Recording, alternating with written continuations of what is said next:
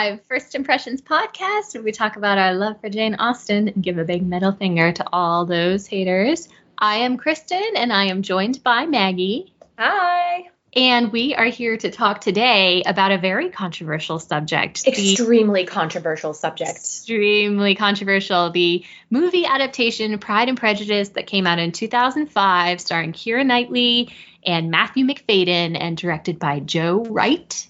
We're here to talk about it. We have avoided this, or at least I have avoided talking about this adaptation for a long time because it's going to be, it has been a fraught topic, not only with me, but with the online Austen community as well. And I was a little bit afraid of it, and I didn't want to make anybody mad at me.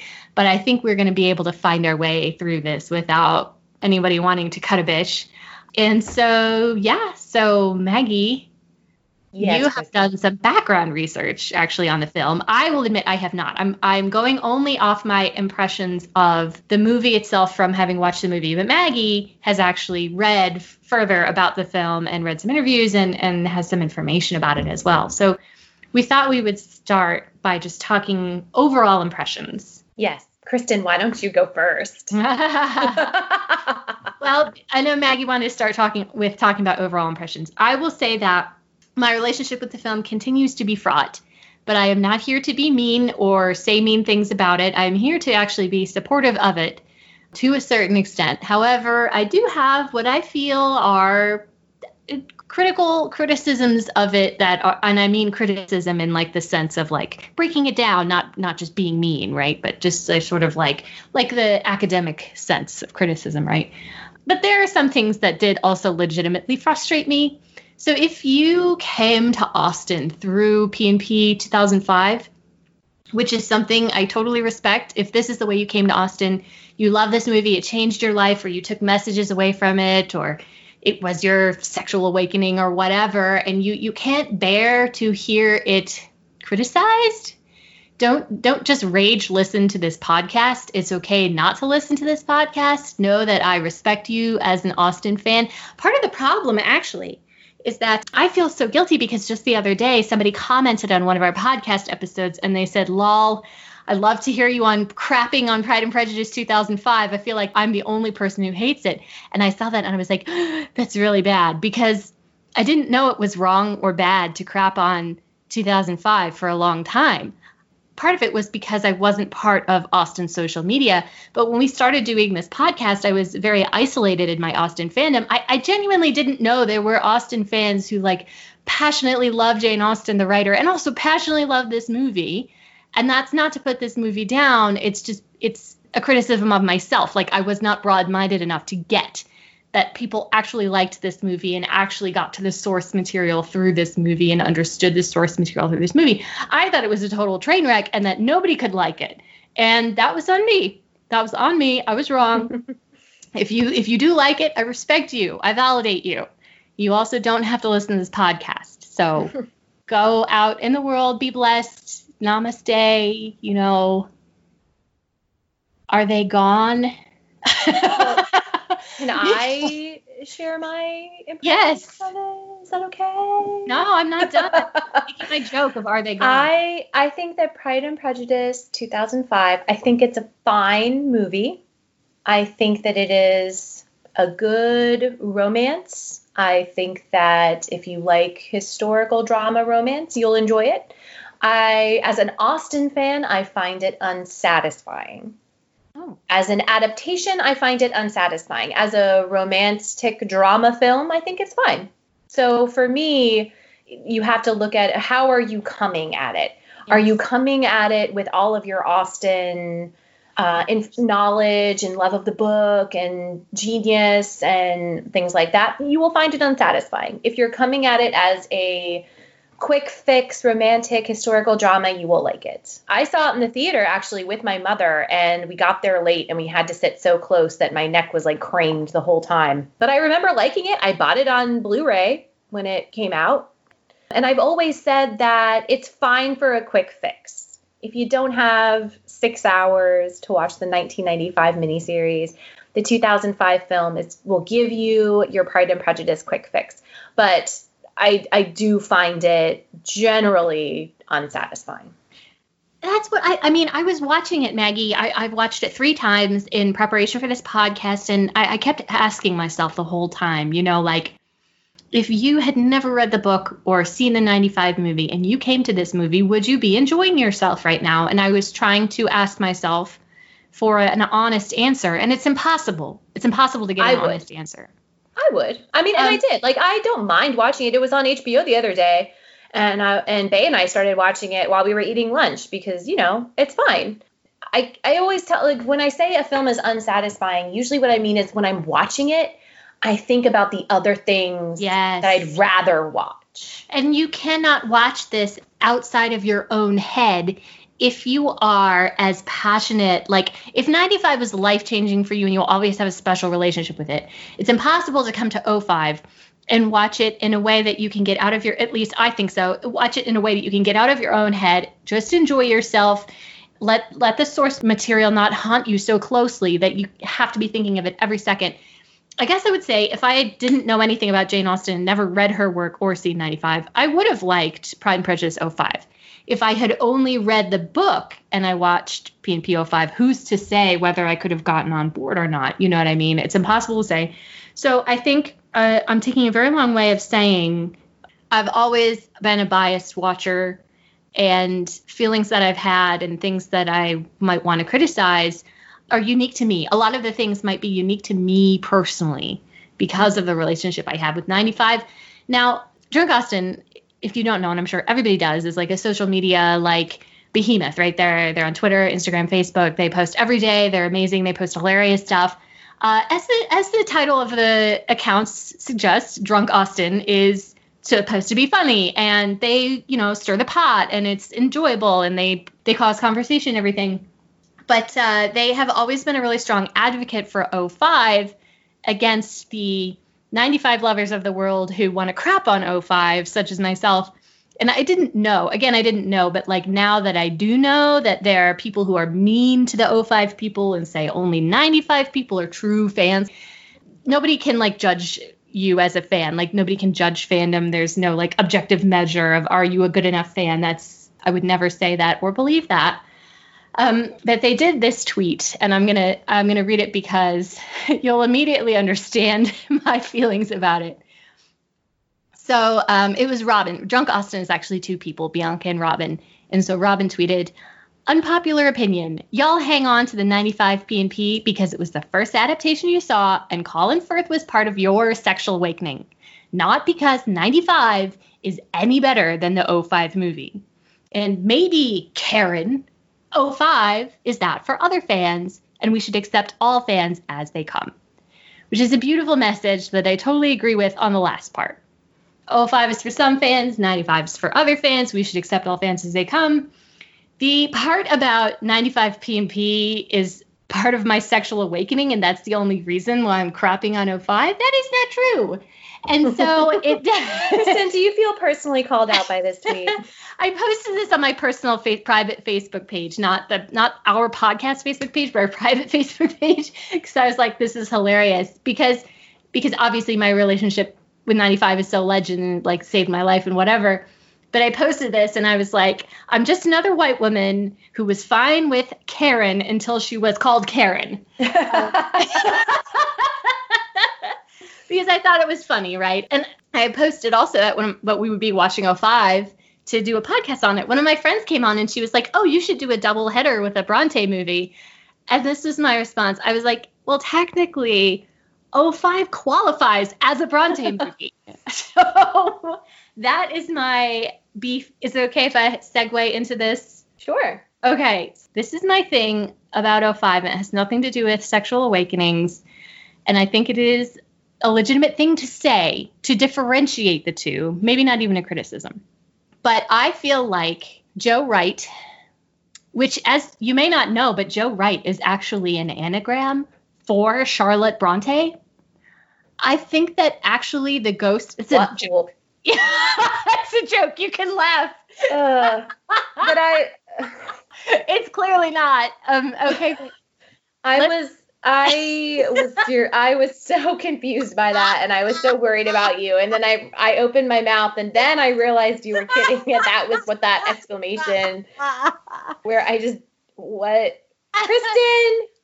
Okay, so Joe Wright went on to have a very successful working relationship with Keira Knightley after this, including Atonement. Oh, yes. Yeah, like he has won Oscars.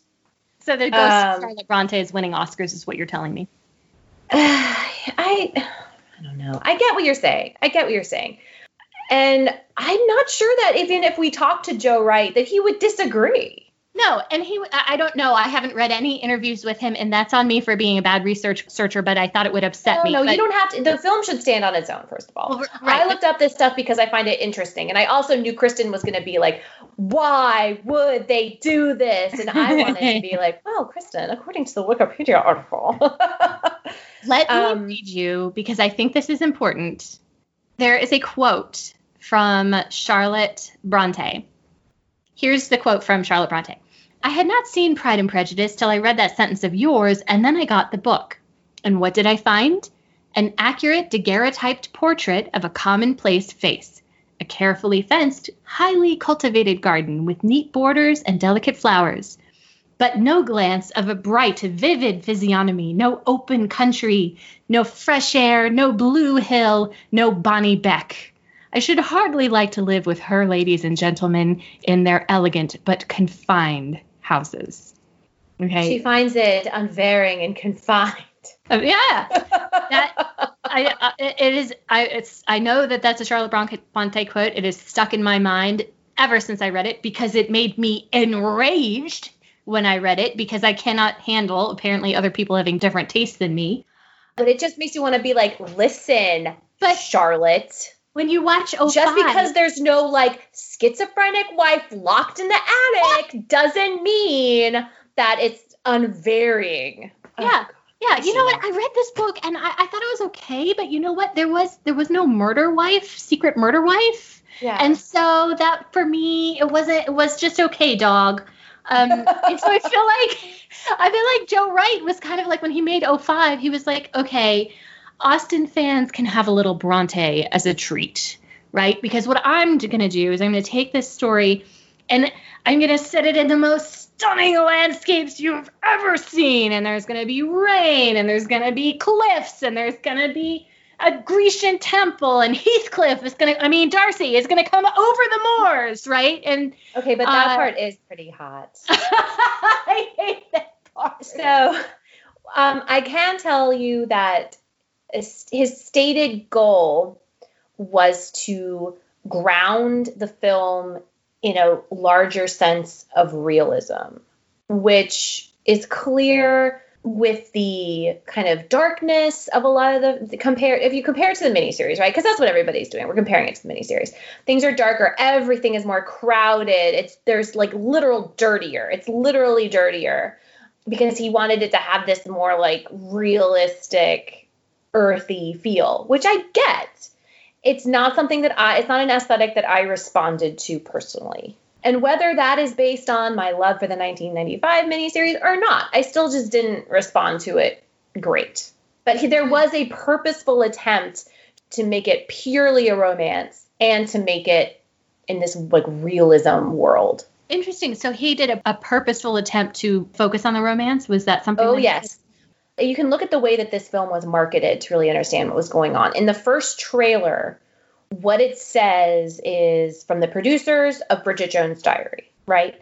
So they don't even really talk about the Austen connection in the marketing. It's all about, from the producers of Bridget Jones' Diary, we want to get the people who enjoyed Love Actually. This is a romantic film. And they want to get younger people. You got Keira Knightley. I mean, she was like hot shit. I mean, she still is hot shit. But Keira Knightley in 2005 was like on the cusp, right? She just done Pirates of the Caribbean. She is your spunky ingenue. And so it's very clear that that is the path they're going. We want those teenage girls who love the romance with like a dash of comedy and want to see real English life. So this is actually allows me to say this with a little more confidence in that I think a lot of Austen fans get frustrated, the same Austen fans that get frustrated when they turn to Jane Austen fan fiction, where the romance is there, yes, and the romances are compelling, yes, but you're missing so much. I guess this is my bottom line. I'm coming to it way early. You're missing so much of the comedy and the scathing, like, social satire. And here's the other thing about Austen and Bronte, right? Like, I have only taken one English course in my whole life on these two women. I never took any English or writing courses in college. I have a science degree, I minored in Chinese. Like, I took absolutely no humanities in college. But I do know that the Brontes, like in the mid-19th century, and they're much more about, the landscape is a character, right? Nature, passion. And we have so much of a landscape inserting itself into this story. Right. So when you take Pride and Prejudice and then you say, look, everybody, look at the beautiful landscape, what you've missed is that Austen is supposed to zero in on a social landscape.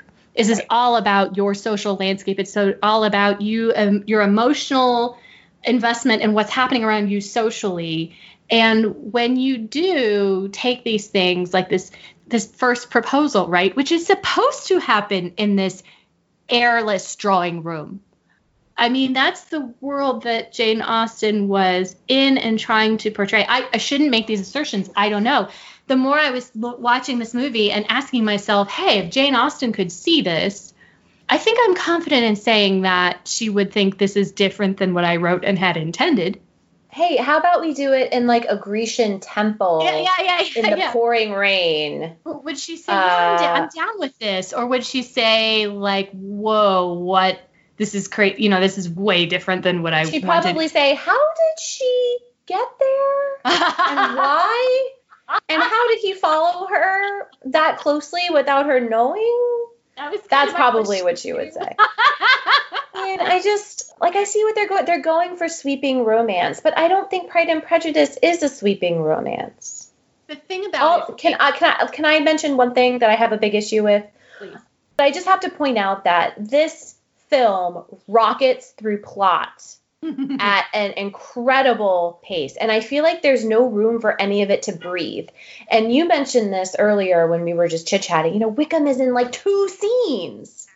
Yeah. And there's just everything just happens so quickly that you're just kind of reeling. And I'm sure if you weren't familiar with the story, it would be kind of confusing who all these people are and how they all know each other. I agree with you. And I was feeling that same frustration too. I think that a fair counter argument is that they were only allowed 2 hours and 20 minutes or whatever they got. I think they made a valiant effort to cover as much plot as possible while keeping it coherent and understandable. But I felt the same frustration because you're like, all your favorite things from the book are missed. I mean, I understand it's movie making. It's a different medium, whatever. I'm not going to harp on that, right? An issue with speeding through the plot like this is that they have also actually messed with the structure of the plot itself from the novel. So when Charlotte Bronte says that it's a perfectly cultivated, fenced-in garden, that's not an insult because Pride and Prejudice is actually a beautifully structured novel. And it is a novel about these two people changing in positive ways and then finding their way to each other. For example, the letter from the proposal and the letter from Darcy is a huge moment in Lizzie in terms of realizing deficiencies in her own character. And there's none of that. It's supposed to happen in the middle. That is the pivot point for the entire plot, where all of these assumptions she had about Darcy and what she thought to be true is proven completely wrong. That did not happen. The reason we come back to Pride and Prejudice is the love story time and time again is because of the personal growth is so compelling. The personal growth, the changes, the realizations that crash upon them, the small emotional transactions that build and build and build are so compelling. What we have here with 05, partly because they had to squish it into a movie, but I think partly also because of the window dressing they forced upon it, is more situational things are supposed to bring them together. and we get less. I mean, there are still some nice moments, but here's the thing. Here's what I was thinking. Last night, I watched Twilight. Okay, does anyone remember 2008? The books and the movie. Twilight. Cast your minds back, yes, gentle please. listeners, to Bella a more Swan. innocent time.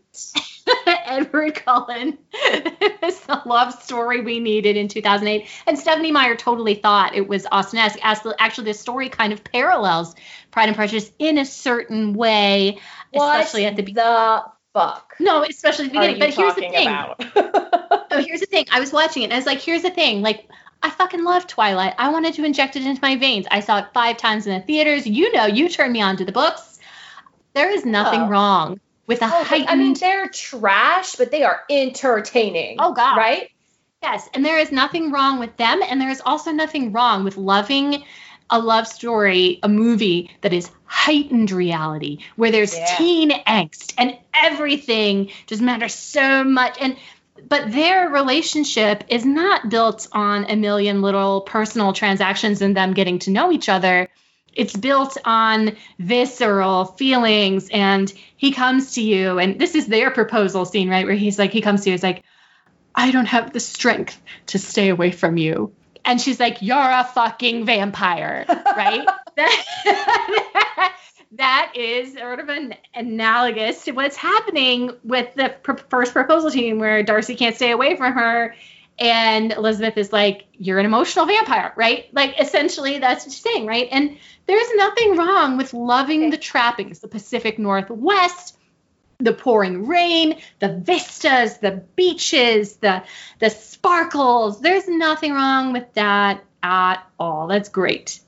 However, when you take something that is so sacred and incredibly brilliant, and you take that and you sort of superimpose it onto something that feels like window dressing and distract people with the pouring rain and the things that don't quite make sense. Like, why would they be fighting? Why would she reject him and then say something that makes him mad, like, oh, wicked? And then he steps toward her like they're gonna passionately smooch, like they're just hot.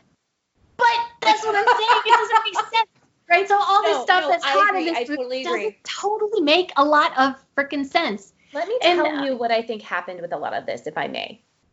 The original screenplay for this movie was written by a screenwriter named, I hope I pronounced her name correctly, but I believe it's Deborah Mogach, I don't know, by a woman. And she wanted to make her script as faithful to the novel as possible.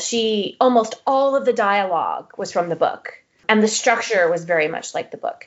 And when they gave it to Joe Wright, he, quote, encouraged greater deviation from the text, including changing the time it was set. This film is actually set in 1797, not 1813, because apparently Joe Wright really doesn't like empire waist dresses. Anyway, and changing kind of the family dynamic. And they wanted to modernize some of the language. But what I have a feeling happened is that the director, who is a man, wanted the trappings of what he thinks women want in a romance. Women want pouring rain. Women want sweeping vistas. This is what's romantic. But I don't think that's true. Not always. Sometimes. But to say, like, this is what women want. Like, sometimes. Yeah. Hashtag not all women. Do you know what I mean? Yeah. So some people love the 2005 Pride and Prejudice because that's what they want. But if you don't necessarily always want that or don't want it here, you're not going to respond to it. And I do want to also point out that Emma Thompson did a script polish on this, and she asked to be uncredited. Not because she was, like, embarrassed or whatever, but she probably just, I don't want to draw from the people who actually wrote it. But yes, Emma Thompson did do a script polish on this. I thought that was the ultimate slam. But let me say, change your hashtag to hashtag not all stories, right? Like, not all stories need that treatment in order to have the oomph that they could have. And in fact, Pride and Prejudice doesn't need that treatment to have that oomph. And maybe there was enough of the original story and the original dialogue left to still convey. Maybe there were women just like me, but 5 years, 10 years younger or whatever, sitting in the theater in that piano scene. They did, to their credit, still keep the, I do not have the ability to talk to strangers that I don't know. And she says, maybe you should practice more. And it's still a good moment. They still kept some good things in, maybe, but I do feel like a lot of that. Can we talk about things that we liked at some point? Yes, no, and let me say this too, because I can see people liking this movie, not just for the things that you said with the beautiful over the top, but some people may organically be drawn to this movie more because of certain things like the whirlwind dialogue, the rap dialogue, which I hate and some people might love. The Kitty and Lydia screaming and talking over each other and nobody can understand what they're saying. The organic, the whirling camera work when Darcy and Lizzie are dancing, all the things that I felt took away, some people may have been drawn in. And so if some of the decisions that Joe Wright made drew people into the story that might otherwise have been lost by watching 95 and then thinking this is too stiff and formal. It's so long. Like, why are they always changing around? How many times do they have to dance? Why is this 6 hours long? Yes. Then I think that's fine. Some of the choices that he made, while I thought they were unnecessary, might have drawn other people in, and they might have been good choices for those people. And I'm willing to accept that. But yes, let's talk about other things that you liked. Oh, okay, cool. So there were some things that I liked. First of all, this cast, there are so many really great actors in this cast. It's pretty amazing. So you've got that going for it. I actually, one of the things I really liked about this, I know some people are like, only Colin Firth is Darcy, only Matthew Macfadyen is Darcy. For me, I enjoyed parts of Matthew Macfadyen's performance. Sometimes he's a total dick, and I was just yelling at the screen, why are you such a dick? But things I really liked is you could sometimes see him talking to Elizabeth, and you could just hear the voice that's inside his head saying, like, why did you just say that? Why don't you say something? You need to ask her a question. Why are you so awkward? Why are you so awkward? You could see that kind of happening behind his eyes, and I really loved that. For the most part, I also really enjoy Macfadyen's performance. And there is a moment after the piano scene where she says, you need to practice. Then he shows up the next day at the parsonage to see her. It's so awkward. It's so awkward. But she says, can I offer you some tea? And he's like, no, God. He's in agony. And he's like, oh, God, the last thing I want is tea, and it's cute. And it's affecting. I feel for him. The moments when I got closest to being on this movie's side is when Macfadyen shows the vulnerability that I believe is there underneath the surface of Darcy. Absolutely. But let me, do you want to respond? Because you can, because I'm about to freight train into something slightly different. Oh, I had other things that I wanted to say I like. Go ahead. I really loved when Darcy and Elizabeth dance at Netherfield, how it's it's the tracking it's not really a tracking shot because the camera doesn't move, but it is one take. And that is very impressive. And it adds to the chemistry that they have in that scene until they cut away to where it looks like the whole world has dropped away and they are just dancing alone. It is one uninterrupted take. And that is really beautifully done. I really like Rosamund Pike as Jane. I thought she was really great. I love that Lizzie, when she's at Rosings and plays the piano, it's the theme to the film. Mm-hmm, and then later when she's at Pemberley and she hears Georgiana playing the piano, it's the same song. Yep. Like perhaps maybe Darcy remembers her playing it and gave Georgiana the music for it because he now associates that with Lizzie. I think the cast is so good. I know you have strong feelings about Donald Sutherland. Well, let me say there are parts about this film I really enjoy. The tracking shot at the end where he appears from the mist, it's eye-rolling, but I still like it. Because I do sometimes like those romantic things that happen. Sure. Who hasn't been alone and feeling terrible and just wished the person a man would come out of the mist, right? Yeah. Well, here's the thing, though. I hated the tracking shot at Netherfield at the dance. and I understand this is my personal thing. Now you're talking about the actual tracking shot where the camera is just like winding through all the rooms and following people around. Well, that didn't bother me. Actually, I thought that was very clever and I kind of liked it. But when they are dancing at Netherfield, the camera sort of whirls around them in like a 180 kind of a loop. But here's the thing. I'll be less specific than that. There are a lot of beautiful tracking shots that scream cinema in all caps, right? Like this is brilliant directing. When I notice those things, I actually hate and resent them in Austen adaptations. It takes you out of it. Yes, because now I'm thinking about the cinema and not about the story. And that's what happens in this movie, and I apologize, but that's just the way I feel about it. But by this morning, when I was watching it for the fifth time, I actually loved the way that they did the ball at Netherfield, where they're tracking through different things and different people, and it was visually dynamic, and it was interesting, and it was fun, and it was clever. It was honestly, it was just downright clever, and I was like, you know what? I like this. I'm gonna be on the side. But here's the thing about this movie that I don't like is like, okay, Joe Wright wanted to do it in the late 1700s. First of all, that's stupid because none of the men had white hair. So tell Joe Wright that, you know, he like his hatred of hang on just a second. Dear Mr. Wright, I recently finished watching your 2000 film Pride and Prejudice, and I could not stand without telling you that in 1797, gentlemen would not have white wigs. Sincerely, Margaret Riley, P.S. I trust your family is in good health. Am I wrong, though? Like, if he wants to dress as a certain style, I mean, the hair powder tax didn't happen until the early 19th century, right? Am I wrong? I'm not great about my history on this, but I feel like I must be right. I think that they say that they wanted to ground this movie in realism, but I think the actual truth is they wanted to ground it in postmodern realism. So Lizzie shows up at Netherfield having walked across the 3 miles or whatever, and her hair is down. I mean, come on. So I don't want to be one of those people who's like, oh, God, there's no center part. I can't deal with this movie.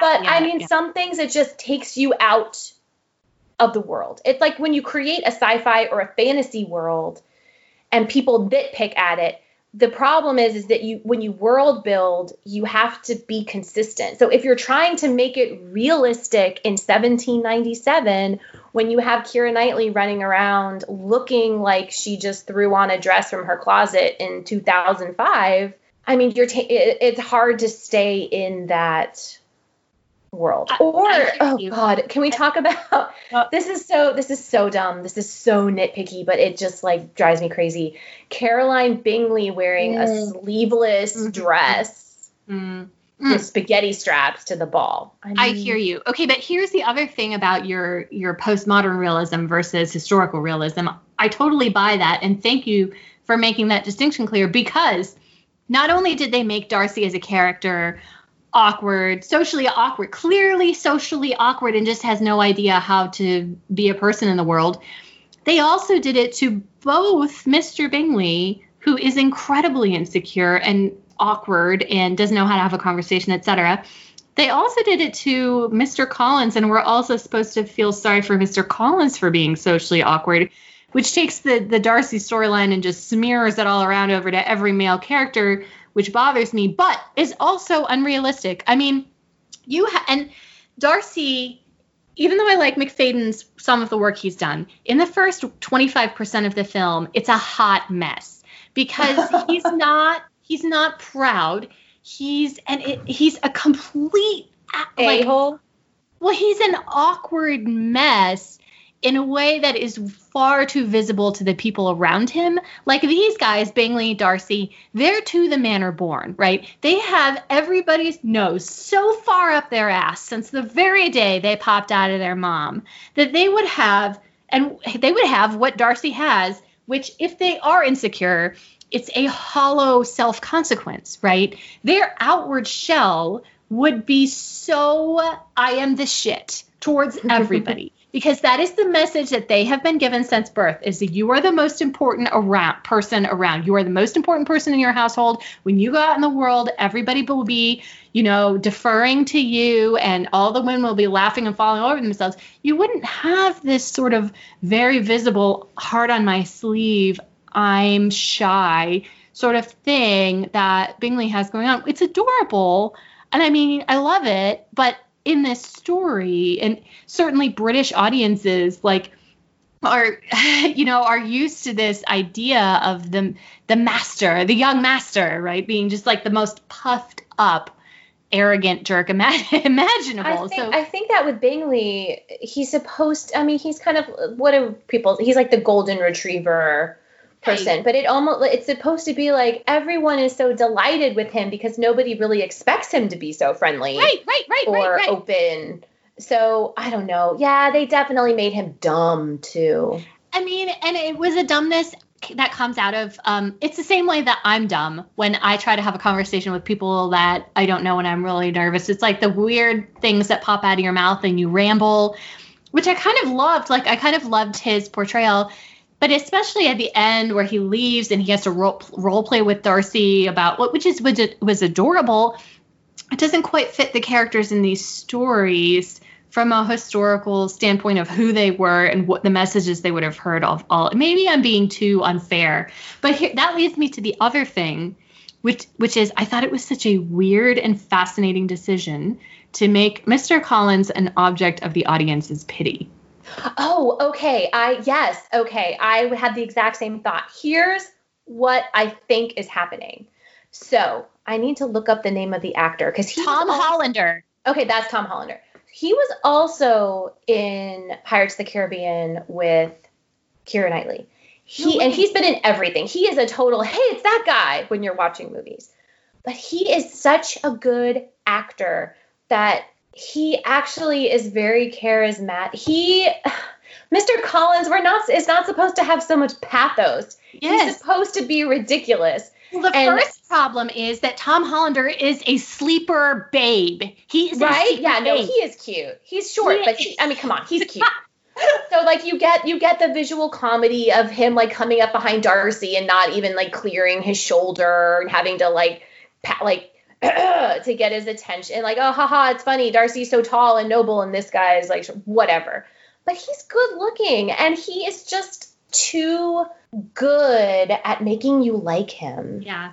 And I almost feel it works against the plot here. Works against Lizzie and also works against what Austen was trying to do because he clearly loves Elizabeth with no basis in who she is or her personality or anything. He doesn't actually love her at all. And that's supposed to be a slam on this Regency society. Like Lizzie's going to be forced into marrying this man whose affection for her must be imaginary.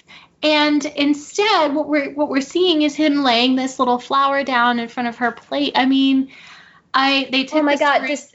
Okay, but the scene that really does it is during one of those long Netherfield ball tracking shots. Yes. We see him standing alone in a crowded room, picking the petals off a flower like a she loves me not, looking very uncomfortable and sad. And you're just like, oh my God, Mr. Collins, you're not supposed to feel that way. I know. And then the next morning, Lizzie is shouting at him like, Mr. Collins. And it's like, give that poor sweetheart a break, which is...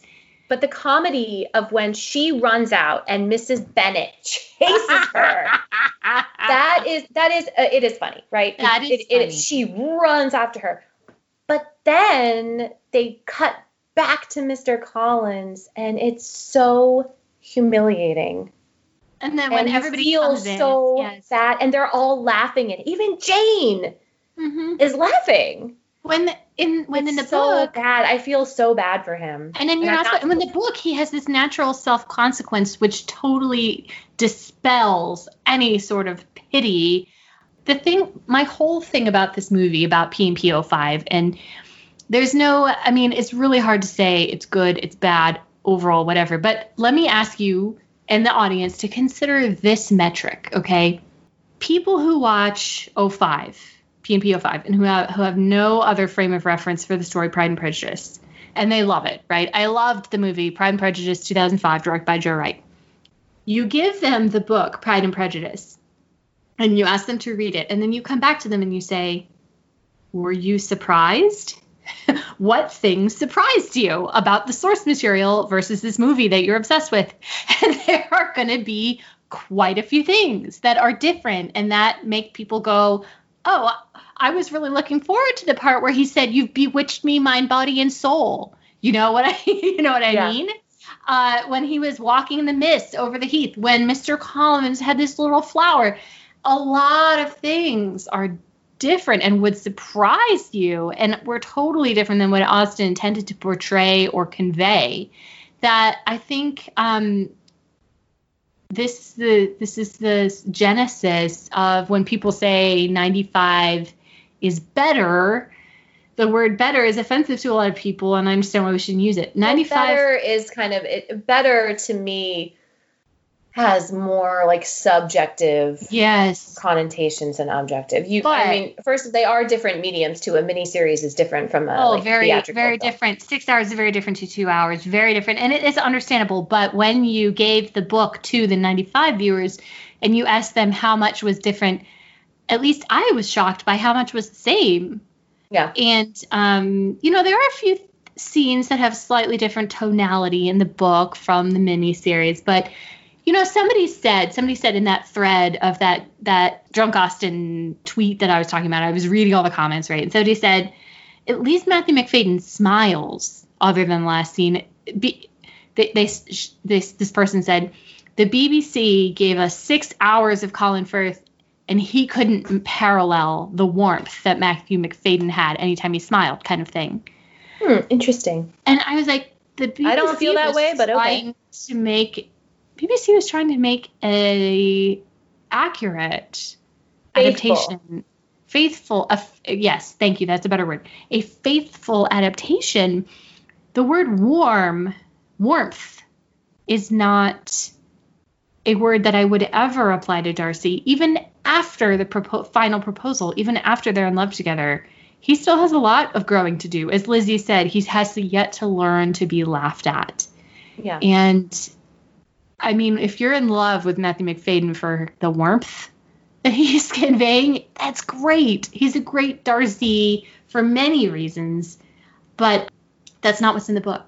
And I think it's fair to say that. You know what I mean? I think it's fair to point out that what's in 05 is not always what's in the book. I want to mention one more thing that I really like, but first, responding to you, I feel kind of similarly about this movie as I do about the recent Sanditon miniseries. If you just divorce it from the source material, it's, for me, more enjoyable. Like, if I don't think about this as an adaptation of the novel, it's fine. It's great. I can enjoy it much more, because then I'm not like, oh God, this and this and this, right? Because you just see it as its own story. So that's what I kind of have to do in my head. Right. I just kind of sit back and watch it, and it's that quick fix, like 2.5 hours, very romantic, characters I love. We're good. The other thing I wanted to mention that I really liked is I really liked Charlotte. I love Charlotte. I thought she was great. They kind of buffed up her being the real talk with Lizzie. And when Lizzie visits her outside Rosings, I love that Charlotte has kind of drunk the Kool-Aid. Yeah, she has. Yes, she's watching Mr. Collins with this rapt attention while he's giving his Yes, and when she goes to Rosings, she's, don't worry, just wear whatever you brought that's most fine. My, like, poor friend who's not as good as me now. I thought that was really interesting, and I really loved it. And I think that the point of it is we're supposed to have this feeling of Lizzie is becoming increasingly isolated from the people that she was once most close to. You know, when she goes home and sees Jane, and Jane says, so what happened in Hertfordshire? And she's like, nothing. She is no longer able to fully confide in the people she once had. And so it's led to this kind of isolation. And so it makes sense when you have Charlotte then kind of having moved past her. They did a great job. Some of the other supporting actors, though, while they were good, I couldn't move beyond the original portrayals in the 95. For example, Sir William Lucas was much less fun in 05. Well, we hardly saw him at all. Well, even when we did see him, he was a low energy Sir William Lucas. And then the Gardeners were much less fun. Instead of casting somebody like super sweet, they cast Penelope, what's her name, from Downton Abbey, who's supposed to be sort of a grating presence on people, I guess. Oh, I thought she was good. I thought that they were both fine. Lizzie walks into again, like speeding through the plot. Lizzie walks into the kitchen and they're both in there. Yeah. And I was just like, wait, who what? Are these people? When did they say that the gardeners were coming? When did they establish that these are her aunt and uncle? Was there dialogue? There must have been dialogue I missed where they're like, we brought Jane back or something. Yeah, Jane's back. But all of a sudden they're in the kitchen at Longbourn and they're like, come with us, Lizzie. And you'd be like, who are these people? They just showed it. I wish someone would show up and invite me to the Peak District. Well, what's interesting about this movie is it trusted the audience so well in some respects to keep up, and then didn't show any trust in them in some other respects. And what I mean by that, especially, is that the first 25% of this movie was a hot mess. Not only, like I already said, McFadden's performance like weirded me out, but Donald Sutherland's line. Oh, here we go. Wait, let me get my popcorn. Where did I put it? Okay.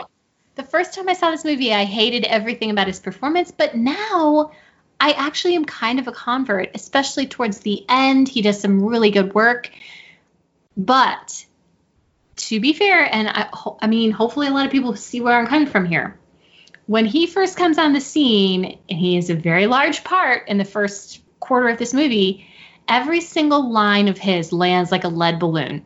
They're mumbled, they're quiet, you can barely understand them, while the girls are running around laughing and saying a million lines all at the same time. A lot of movies have done this in the past 10, 20 years. They're like, I'm going to have everything going on and a bunch of people saying lines at the same time, and the audience will get that, oh, they're just crazy girls. Maybe I'll catch a line here or there and it'll be funny, right? It's this realism, right? If you have that. But again, this is like kind of I don't want to assign blame where I can't, but this is a man making a movie about like a family with 6 women in it. But it's like, but women are loud. They all talk at the same time and nobody listens. And it's crazy. Yes. And maybe some families, but not every family. You're right, Maggie. But to be fair, in Greta Gerwig's recent Little Women, she has a lot of scenes where all the sisters are talking at the same time. And I loved it. That is true. That is an excellent point. And I loved it because it was done so skillfully. But the thing is, maybe call me old school. I liked it when a show or a movie or a play has one actor deliver one line, and we all get to absorb it, understand what it means. Boomer. Okay, boomer.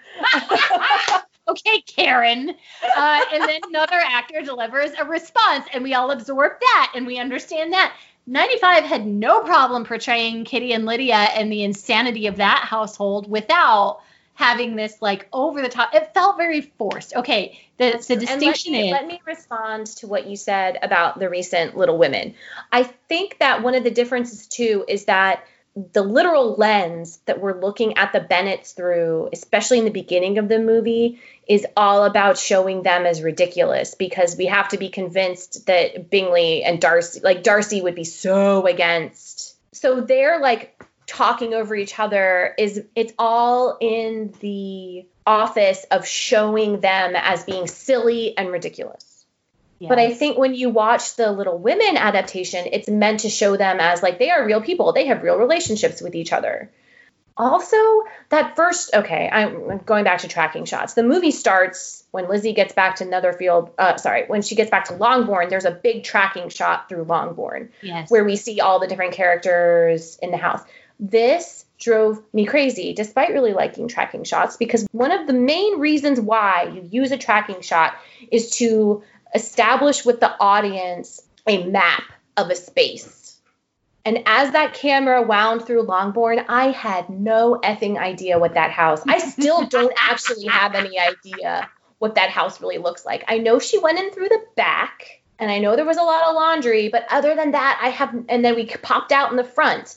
But I can tell you nothing about the space that house that those characters were occupying, because the camera didn't really care about establishing that for me. It just cared about showing these loud, silly women. Yeah, crazy spaces that are cluttered and like. At first, that could very well. I mean, that probably is more like what would happen, but it wasn't. It was just there, so we would be like, wow, these people are so real. Yeah, what a real. They leave shit everywhere. They have like pigs in their house. They have dogs running around and being dirty in their house. Sorry, that was a total tangent. But to talk about Donald Sutherland, we definitely have, again, the redemption of Mr. Bennet going on here. To read I believe I read an interview with him back in 2005 where he's like, I think he's really a loving father. And it made me like punch through a wall. Yeah, like this is not what it said. Why would you take a character and make it your own and not actually honor the most famous and beloved book in English literature, what it says about that character? And here's the thing too, when you contrast all of this with 95, Benjamin Whitrow, I mean, love him, pour one out, rest in peace. He is the comedic star of the show, and you get an immediate sense this is funny. His relationship with his wife is going to be funny. I mean, so the redemption of Mr. Bennet started with the 1995 miniseries, because we talked about this before, how that actor also very charismatic, and you just like him. But we continue that here when he tells Mary to stop playing on the piano. He's then seen holding her and comforting her as she cries. Mr. Bennet doesn't give a shit. Come on. But the problem is we've set up a Mr. Bennet as portrayed by Donald Sutherland. And then when Lizzie is trying to convince him not to let Lydia go to Brighton, he says, we will never have peace in this house if Lydia does not go. And then Lizzie says, is that all you really care about? But where is that coming from? When have we ever seen him compromise on interacting with his family for the sake of peace in that film? I think they tried to establish that when Collins is trying to propose to Elizabeth, and she mouths, Donald Sutherland's the last to leave the breakfast room, and she mouths, Papa, stay, and he won't. He's too much of a coward. And so I thought that was the groundwork for this guy is a coward. When the rubber hits the road, right, he is not willing to put in the effort to save his daughters from humiliation, right? Yes, that was not enough for me to have that make sense. Also, doesn't he go to the Lucases when they're first hanging? He's at the dance when Bingley and Darcy first show up. Yes. Is he there in the book? No. Yeah, because they have to recap ad nauseum. Yes. And he's like, yes, I was there. And I'm like, well, you were supposed to be there. Like, you don't care. Mr. Bennet would be like, yes, everyone, go to this dance. I will stay here and read. Please leave. Okay, but I'm glad to hear that you have somewhat come around to Donald Sutherland. This is big news. It's because the scene at the end, it is big news. It is big news. The scene at the end, I am quite at my leisure, is very good. It's very good. When he cries and says no one's worthy for you, you know what? I was by the fifth time I watched it, I was on board. I was loosened up, right? And I was like, okay. But it's like I said, going back to what I said, the first 25% of this movie is a hot mess. And it's a hot mess for him. Let me tell you what I also think, and I understand I might be going on a limb here. I really think this is just me. The more I read and the more I hear other people's opinions, I think it's probably just a problem with me, right? I love Keira Knightley as an actress. She was fantastic in many things I've seen. Bend It Like Beckham was amazing. The Duchess was amazing. This movie, and she's a theory, I'm going to say something negative about her. She's still on the ladder of life far above me, okay? So don't act like I'm kicking her when she's down. To me, one of the reasons I can't enjoy this movie, she has never been Elizabeth Bennet. She's always been the actress Keira Knightley trying to appear like the spunky ingenue, to borrow your term. In the first 5% of this movie, she has to make us love her and think, oh, she's a delight, right? And so what she does to achieve this is to plaster this huge grimace of a smile on her face at all times, is to force an affected laugh when it doesn't make any sense for someone to be laughing, is to sort of duck her head and sort of dart her eyes around and sort of really play up this, like, I'm so delightful. Oh, I'm lively and I'm funny. And, oh, by the way, I'm bookish. Like we both complain about it. And like we've been texting, like in the first scene, instead of running along, she's reading a book. And Maggie, you said something which I really agreed with. Yeah, let me tell you, she is not Elizabeth Bennet to me either, because she's clearly meant to be Jo March. Yes, she's Jo March. Yeah, I mean, Joe Wright, the director, has been very open that he wasn't sure about casting her at first because he thought she would be too beautiful. And then he met her and he said, "Oh, she's a tomboy. It's perfect." Like, he's on the record multiple times of saying that. To him, Elizabeth Bennet needs to be a tomboy, which, okay. Nothing wrong with being a tomboy. That's great. But I'm not sure Lizzie Bennet, like, I don't read that book and I'm not like, what a tomboy.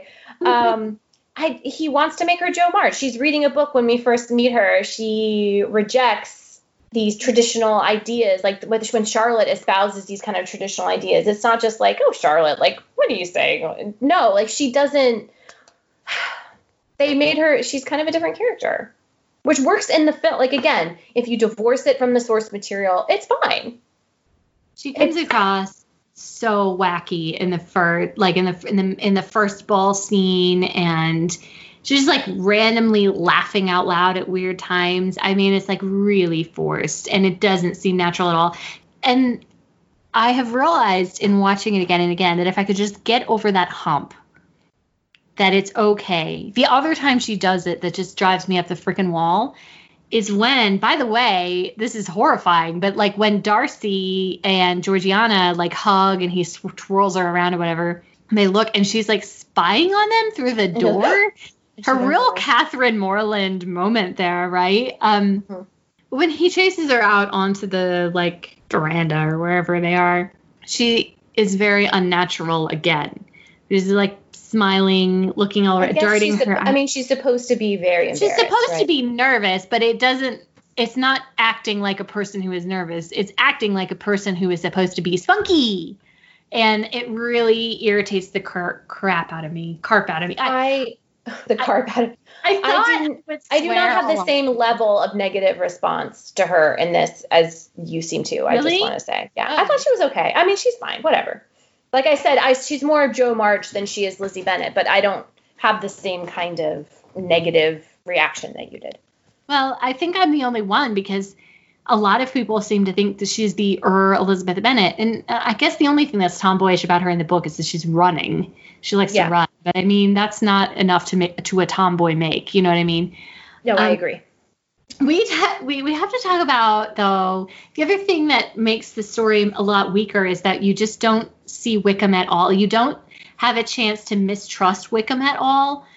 You don't have a chance to see his inconsistencies at all. Yeah.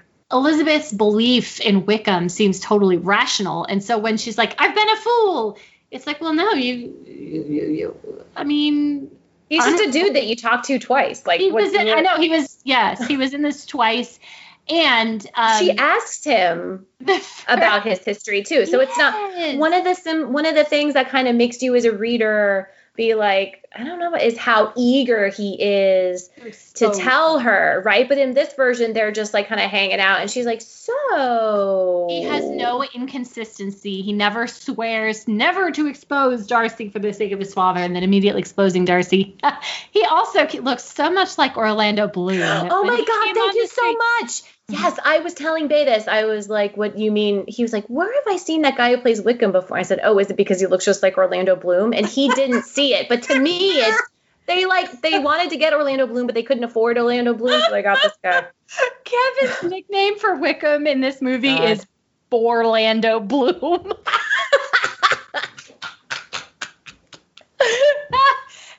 He's a great actor. He just has 2 scenes, and he's not a presence. And so when she brings up Wickham, and he's like, Wickham, and I feel like normal viewers would be like, who? Yeah, which one is that? Yeah, this is the problem with rocketing through the plot like this, though. Like, it's very difficult to keep who's who straight. So speaking of husbands saying stupid things, while I was watching this with Bay, do you remember how we met, me and Bay? We met at an 80s cover band concert, and Magnetic. Yes, it was Magnetic, right? We were watching, and it was during the Netherfield Ball sign, and he looks at me, he goes, do you remember when we met at the Netherfield Ball when you were dressed like Madonna? And I was like, yeah, okay. Because then I was just imagining all these people at the Netherfield Ball if it was like an 80s concert. They said it would be the 1780s. That's great, though. Great, good one, Bay. And like, if you don't know, which you probably don't, which why would you? But Bay met Maggie at this 80s dance party. I believe it was the live band, right? It was the Leg Warmers. It's an 80s The Leg Warmers in DC. There's this band, the Leg Warmers. Maggie does the best 1980s costumes and makeup you've ever seen. And when Bay saw her, I heard this story thirdhand, but apparently he said she was magnetic. Did he really say that?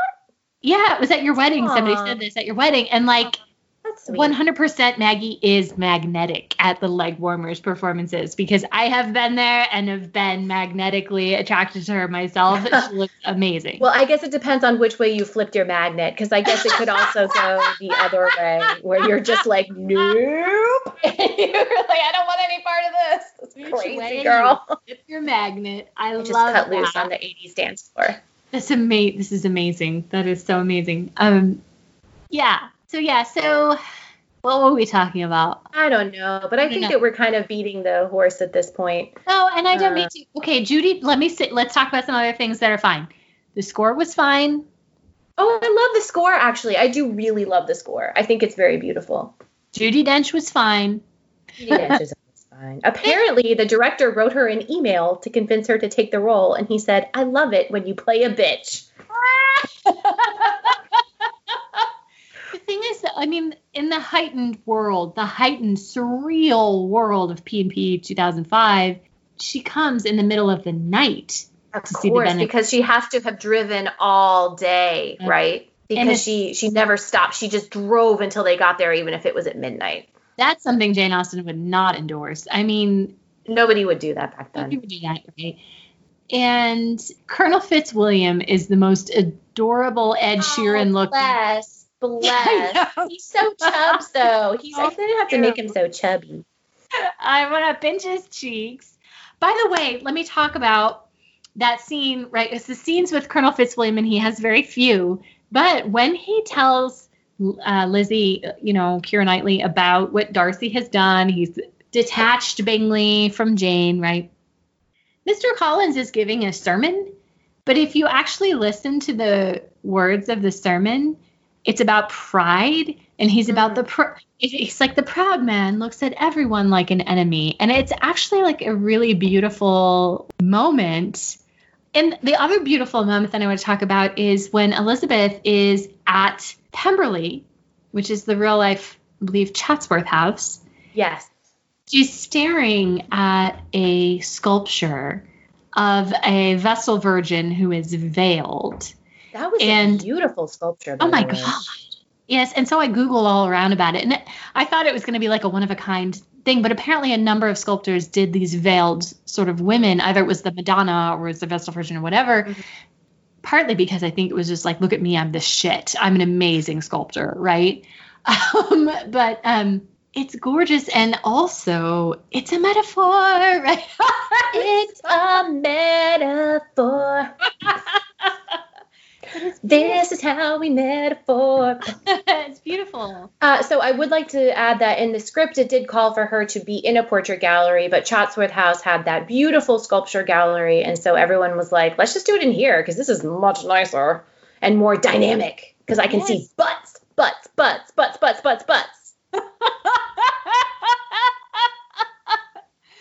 honestly, I thought the sculpture of him was so ridiculous. It was the only thing the issue I have with sculptures and of people, and why sometimes they look super creepy, is because the eyes are just completely white and blank. And so I thought it was a very nice bust of his head, but then you had these like dead eyes. I love nice busts. I like nice busts when I can. But let me tell you, because you probably know, but some of our listeners don't know, it's like all of that like ancient Roman like white marble statuary, they actually painted them. So the reason the eyes have no pupils is because they would have painted them all. That blew my mind when I learned about. I went on a trip to Italy a couple years ago and learned that, and blew my mind. It was crazy that all of these sculptures that we just think are always, I mean, not all of them, obviously, but everything was just like bursting with color, but we just have no idea because they're so old. It's all flaked off. Here's another beef I have. Oh, okay. Yes, please. This is a minor beef. Minor beef.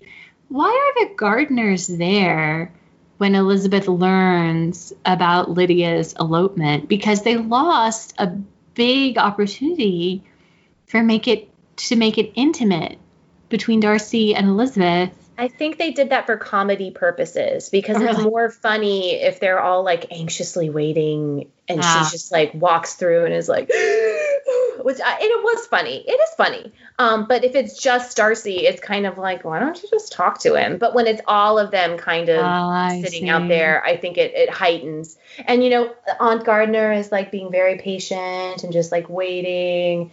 And Mr. Gardner's in the back, kind of like, okay, well, I guess it's. But then Darcy like springs up as soon as she walks in. I think it just kind of heightens the comedy when you have like a whole room full of people just waiting for her to be able to spit it out. That's fair. I freaked out when I realized Carey Mulligan actually plays Kitty. I know.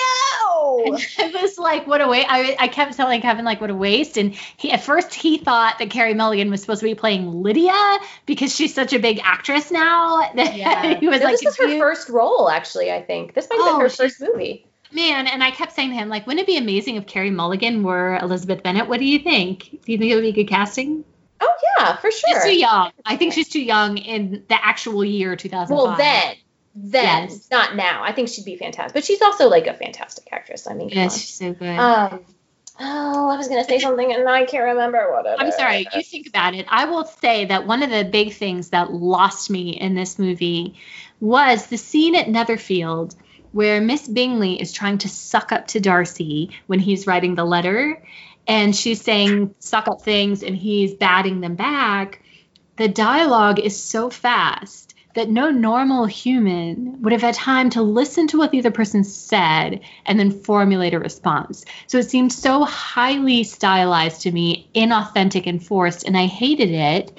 And it's this symbolizes rap, rap, rap, and then like camera 2 really bugged me a lot. And it's like they made Caroline Bingley kind of the classic quote, and I didn't make up this term, slut bitch, where she's like really mean and also really like promiscuous, always revealing to one man. And I don't think that's fair because like Caroline Bingley has an actual financial motive for wanting to get Darcy to marry her. And it's pathetic in the book, the way that she's going after him. And we lose that. She just seems evil, right? And not that she doesn't seem evil in 95, because she kind of does. But the thing is, they took some of her dialogue and gave it away. Like, for example, Mary Bennet is the one who said it would be much more rational if conversation instead of dancing made the order of the day.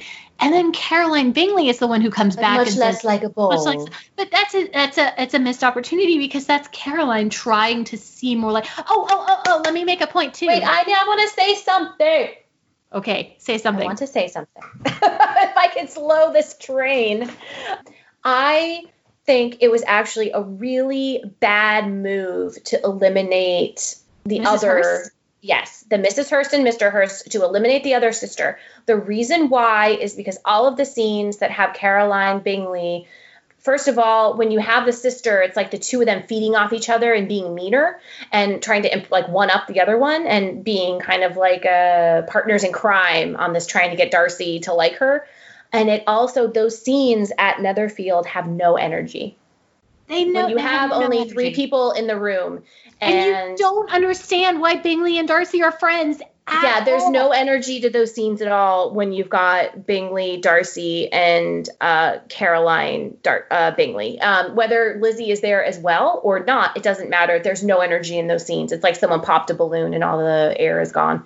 When you had more people in there and more people interacting, even if it's just Mr. Hurst snoring in the corner, which is also hilarious, they just had no energy to me at all.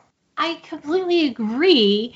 And I think it's also a shame that Caroline loses the lines like, oh, how much sooner anyone tires than anything in the book, or she like, No. Let me back up. This is the amazing point I was about to make. Jane Austen makes fun of people who ostentatiously and visibly pretend to love books, right? Carolyn Bingley is always like, how soon are anyone tired than anything of a book? But she doesn't really like books or reading. She's just trying to get in with Darcy. And with Keira Knightley carrying that stupid book in the beginning and being like, I'm so bookish, Jane Austen would totally be making fun of this. Because being ostentatiously bookish to suck up to people, like the audience, is exactly the target of her satire. And that line that's on her English banknote or whatever is a travesty. Okay. Yeah. That's what I wanted to say.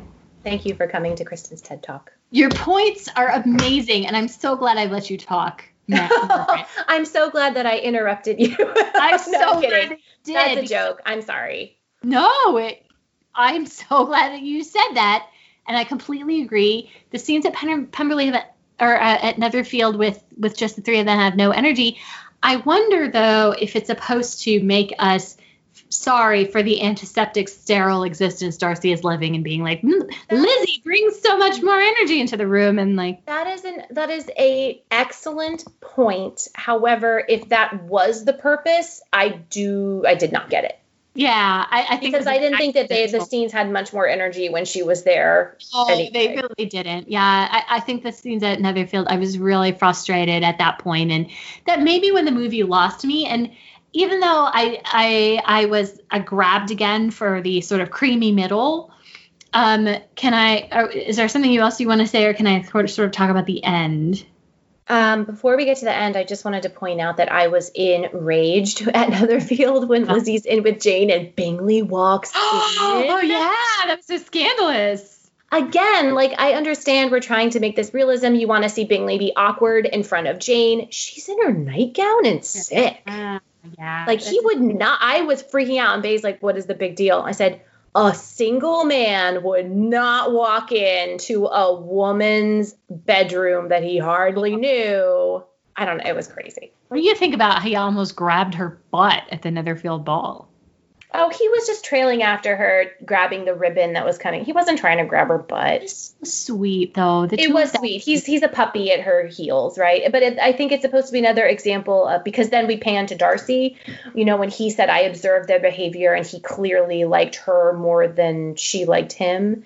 I think it was how he was just like totally gone. The thing is, the Netherfield ball, though, yes, her family was acting ridiculous, but you have so many people there. Who would have noticed? Yes. You're like, you don't realize that Darcy noticed. You don't even realize that Darcy overheard Mrs. Bennet saying, Jane will make a most advantageous match. You don't realize that he just walks by. He doesn't like react at all. He just walks on by. Like, you're thinking, well, I heard that, but he didn't hear that. Yes. Yeah, for sure. It's a very interesting thing. So when he's like, the lack of propriety shown by your family, you don't even realize that. Yeah, he's been paid. He wasn't there when Mr. Bennet says, like, stop singing to Mary, which to me was the biggest lack of propriety that Mr. Bennet shows in Mr. Darcy's sort of presence. And so you're not like, you don't have that moment of like, oh my God, Elizabeth has been humiliated. Like, you don't have that. Let's talk about the end, though, like the controversial end. I wanted to be on the side of Mr. Bingley and Jane. Like, I was so excited to see them get engaged. Even when he comes in, he does the awkward thing where, because it's adorable. He comes in, he gets too, awkward. He has to leave. He play acts with Darcy where he's like, okay, we were going to go in, they were going to sit down, right? And Darcy. That is great, where Darcy's like, Mr. Bingley. Yes. Pretending to be Jane. Great. So that scene was actually supposed to be much shorter. But the actor who played Bingley was so funny at being so awkward about the proposal. And then apparently, and this is true, it very much is very humanizing for Darcy, where like he is pretending to be Jane, which you don't think someone like him would stoop to. The only problem is that comes like 5 minutes before the end of the movie when we're already supposed to have seen him like him and see him as more human. So I hear ya. No, I was into it, and then I was like, oh, okay. I didn't see a lot of the rest of that from but you see him in a way as sort of a mentor. Like he's got the epiphany about practicing and about trying, and he's trying to like help Bingley, and it's really sweet. But then Bingley comes in and he has that line of Ben, an unmitigated ass, which I was kind of rolling my eyes like, okay, whatever. But then he proposes to Jane, and Jane says, yes, 1,000 times. Yes. And it's such a hackneyed, cliched, overused thing to say that I wanted to throw something. I was like, this is disgusting. Jane Austen would never have written anything so insipid. Jane Bennet would kind of use something. No. Don't you think? Oh. Okay. Oh. They were the one thing this movie had going for it. Okay, but let us talk about the last scene. The controversial last scene, which is not the last scene in the UK release of this movie. Did you know that? I did know that, but before we talk about the last scene, we have to talk about the final proposal. Oh, okay, yeah. Maggie loves it. Okay, sure. No, okay. Maggie loves Hold it. up. I like the camera being trained on Matthew Macfadyen as he stomps his way across a foggy dawn, but then everything after that I think is not great. The understated... Well then, let us never be whatever, get out of here. This is dumb. I didn't like it. The understated nature of the second proposal sort of belies its romance. And in order to make it movie romantic, they had to write this ridiculous thing. You have bewitched me by so bad. Oh. And I love you. I do not like it. I don't like it either. Don't get it twisted, Kristen. I do not like it. Okay, who says that? But I actually really like the moment after where she kisses his hand and then she's like, her hand is cold. That seemed very organic. I just didn't like the line. But yes, let's talk about the final proposal, the final scene. They're at Pemberley. They're both like hanging out in their PJs. Only call me Mrs. Darcy when you are incandescently happy. And then he calls her Mr. Darcy, and then they smooch. And the smooch was good, but that whole scene is stupid. I'd rather see like the wedding and everyone being happy than see that. So that scene is not in the UK release. Apparently they showed it. I just think this is so interesting. They showed it to British audiences and they hated it. Yes. Hated it. And Americans loved it. And it's also it's on the list of like 100 greatest movie scenes, that last scene. And I also hate it. And I think that this is really a thing where, again, if you are a fan of the book and a fan of the source material, you're like, what is this? And probably people in the UK are more used to reading Austen than American audiences. I did not like it. Are you ready to be shocked? You love it. The first time I saw it, I was enraged. Oh my God, I hated it. I hated it the first time I saw it. And I still hate it today, but I'll tell you that the only reason I hate it is because he smooches her and says Mrs. Darcy a bunch of times. If they had just stopped it, once. Yes, that would have been fine. But like him repeating it and smooching her everywhere, I was like, this is so forced and so performative. But I didn't hate the dialogue. I didn't hate the idea of it. I thought they were cute. Mrs. Darcy and then gave her that hella hot actual kiss. Yes. Okay, so I hate it. I do like that when it starts, he is standing and he is barefoot and he's just wearing like a shirt and breeches and she's like kind of stroking his calf. Yeah. And I do like that casual affection and at how comfortable he finally is. It does feel very organic. And at first I was like, why is he wearing his huge shirt on top? He looks like a child, a little boy, but he sounds kind of like a little boy. I mean, he's sort of like coming to her very vulnerable. Also, and they just did it. And then he had to throw on some clothes so they could go sit on the balcony. I didn't get that at all. But come on. Come on. Yeah, but no. This is the reason. That's the reason when people went to the Republic of Pemberley. That's the reason people read fanfic.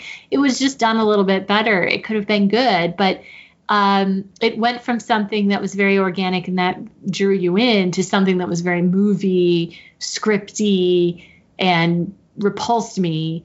And I 100% agree. I 100% agree. And I feel like I have that reaction a lot with this movie. It's very up and down. Yes. In terms of like, oh, this is good. Oh, why did they have to do it? You know, I think that's fair. Okay, so overall, Kristen, do you like the film better now after repeated viewings? Yes.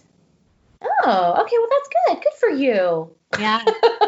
Me, I feel like I've grown as a person, and I feel like I've grown as a fan and in the fandom, maybe not as a fan of Jane Austen, but grown in the fandom to like accept other people and other viewpoints and to not be the bad guy in drunk Austen's worldview. And like, yeah. I have to tell you that until this moment, Kristen, I never knew myself.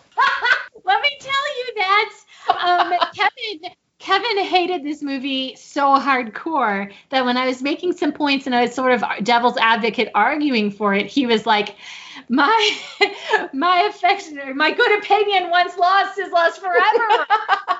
Oh, Kevin. My thoughts and wishes are unchanged, where I enjoy it as a historical romance, but I don't think it's an unsatisfying Pride and Prejudice adaptation. My feelings are not what they were last April, because April I still hated it. They have relented. They are not quite the opposite, though, I don't think. I don't think I'd ever put this movie on again because I wanted to see it. However, this morning when I watched it, and then I took the dogs on a walk with Kevin, and he's like, tell me all your hatred. And I'm like, I don't think I have hatred for it anymore. I think I've been changed, and I think I did enjoy some parts of it. And yeah. Who can say if I've been changed for the better? 'Cause I knew you. I have been changed for good. There you go. That was beautiful. A lesson from Wicked. I didn't know what it was. There you go. Kristen, it's from Wicked. Come on. I feel like every podcast ends with me singing a famous Broadway musical, and you're like, I don't know what that is. We need a new podcast. I've never seen Rent either. I could literally do a whole podcast about Rent and how my affections for it have actually changed as I've gotten older. Oh, interesting. Yeah, so when you first see it and you're in college, you're like, yes, this bohemian lifestyle, make art, not war. Like, yes, love, no day but today. And then when you're in your 40s and you're like, get a job, you fucking hippies. It is. Have your feelings about Jane Austen or Pride and Prejudice changed over time, where you need less Joe Wright and more of the 95 because you're less Twilighty, angsty? I need heightened reality all the time. I need more satire. I need more funny ridiculousness. This is an interesting question because I don't remember ever being enamored with this movie. I saw it in the theater and I liked it. I own it, but I own basically almost every Jane Austen adaptation at this point. I wasn't in love with it when it first came out. I was like, oh, okay, that was pretty good. Where's Colin Firth? You know, right? Not just Colin. Obviously, Colin Firth is not the only reason why I like the 1995 adaptation. Yeah. And to be completely fair, while recently quarantine rewatching the 1995 miniseries, I made liberal use of the fast forward button when Mr. Collins was around. I don't want to be like, that's a shining, perfect example, blah, blah. Like, there are parts of that kind of drag. It's 6 hours long. You're right. So I don't want people to get the wrong idea that I like hold it up on this pinnacle of it's on a pedestal as the most amazing piece of media. You were the person who introduced me to the Darcy remix, which is just fast forwarding all the parts that don't include Darcy.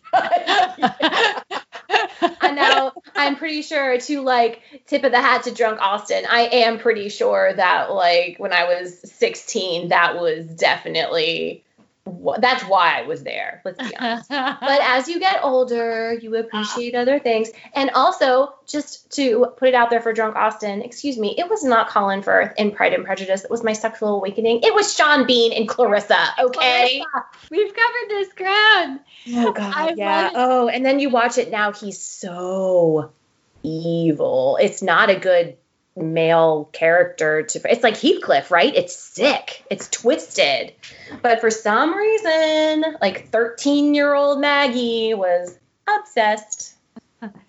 Let me tell you something else that you will love.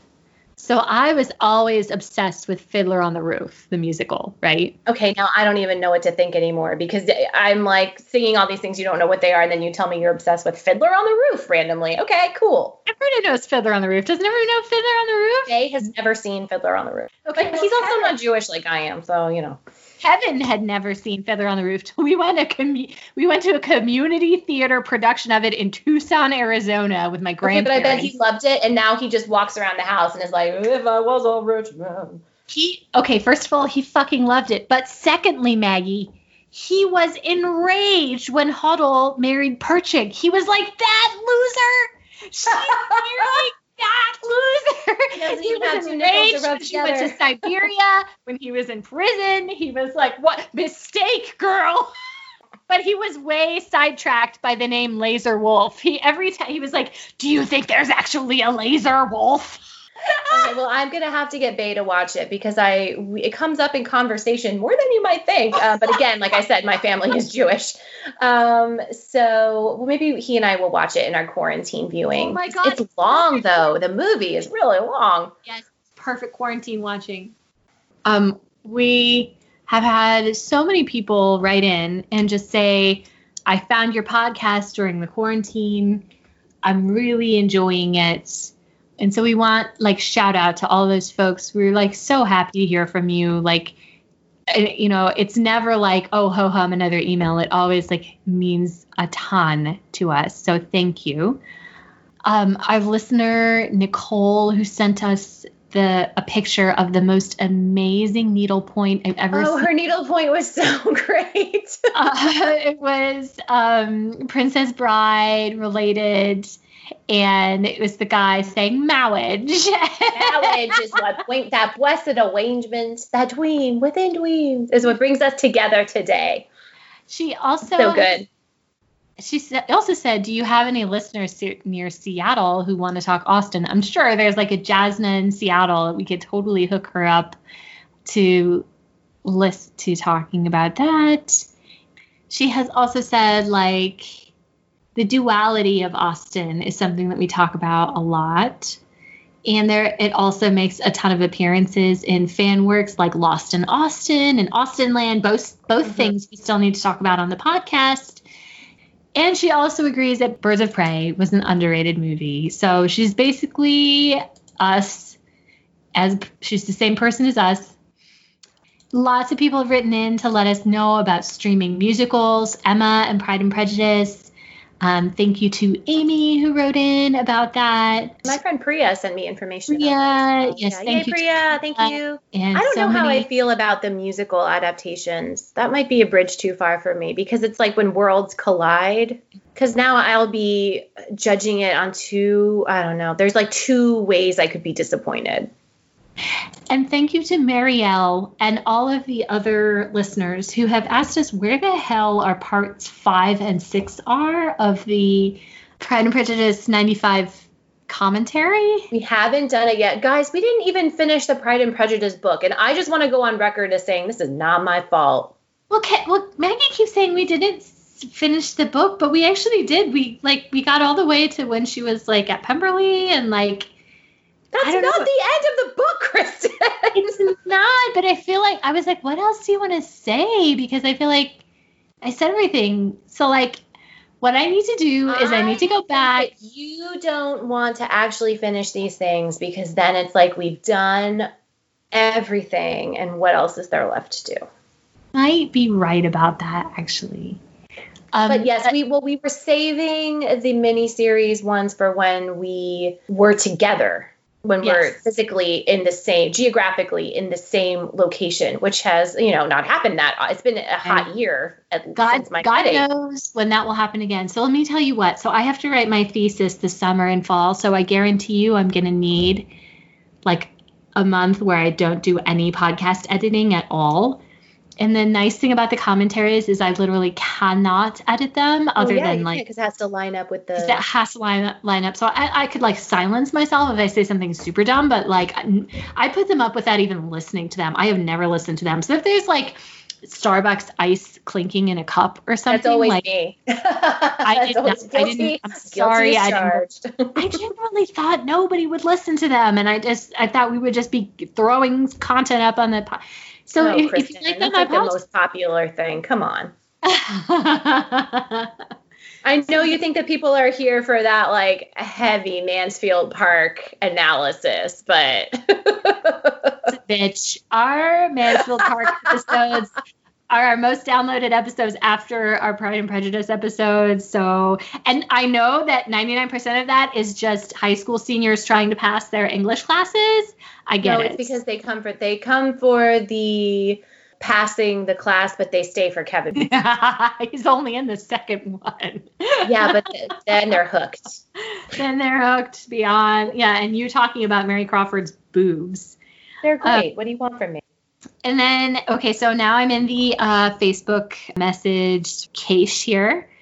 So thank you so much to Olivia, who is a Mansfield Park fan and found our podcast and appreciates the Mansfield Park commentary. So suck it in your face, Margaret.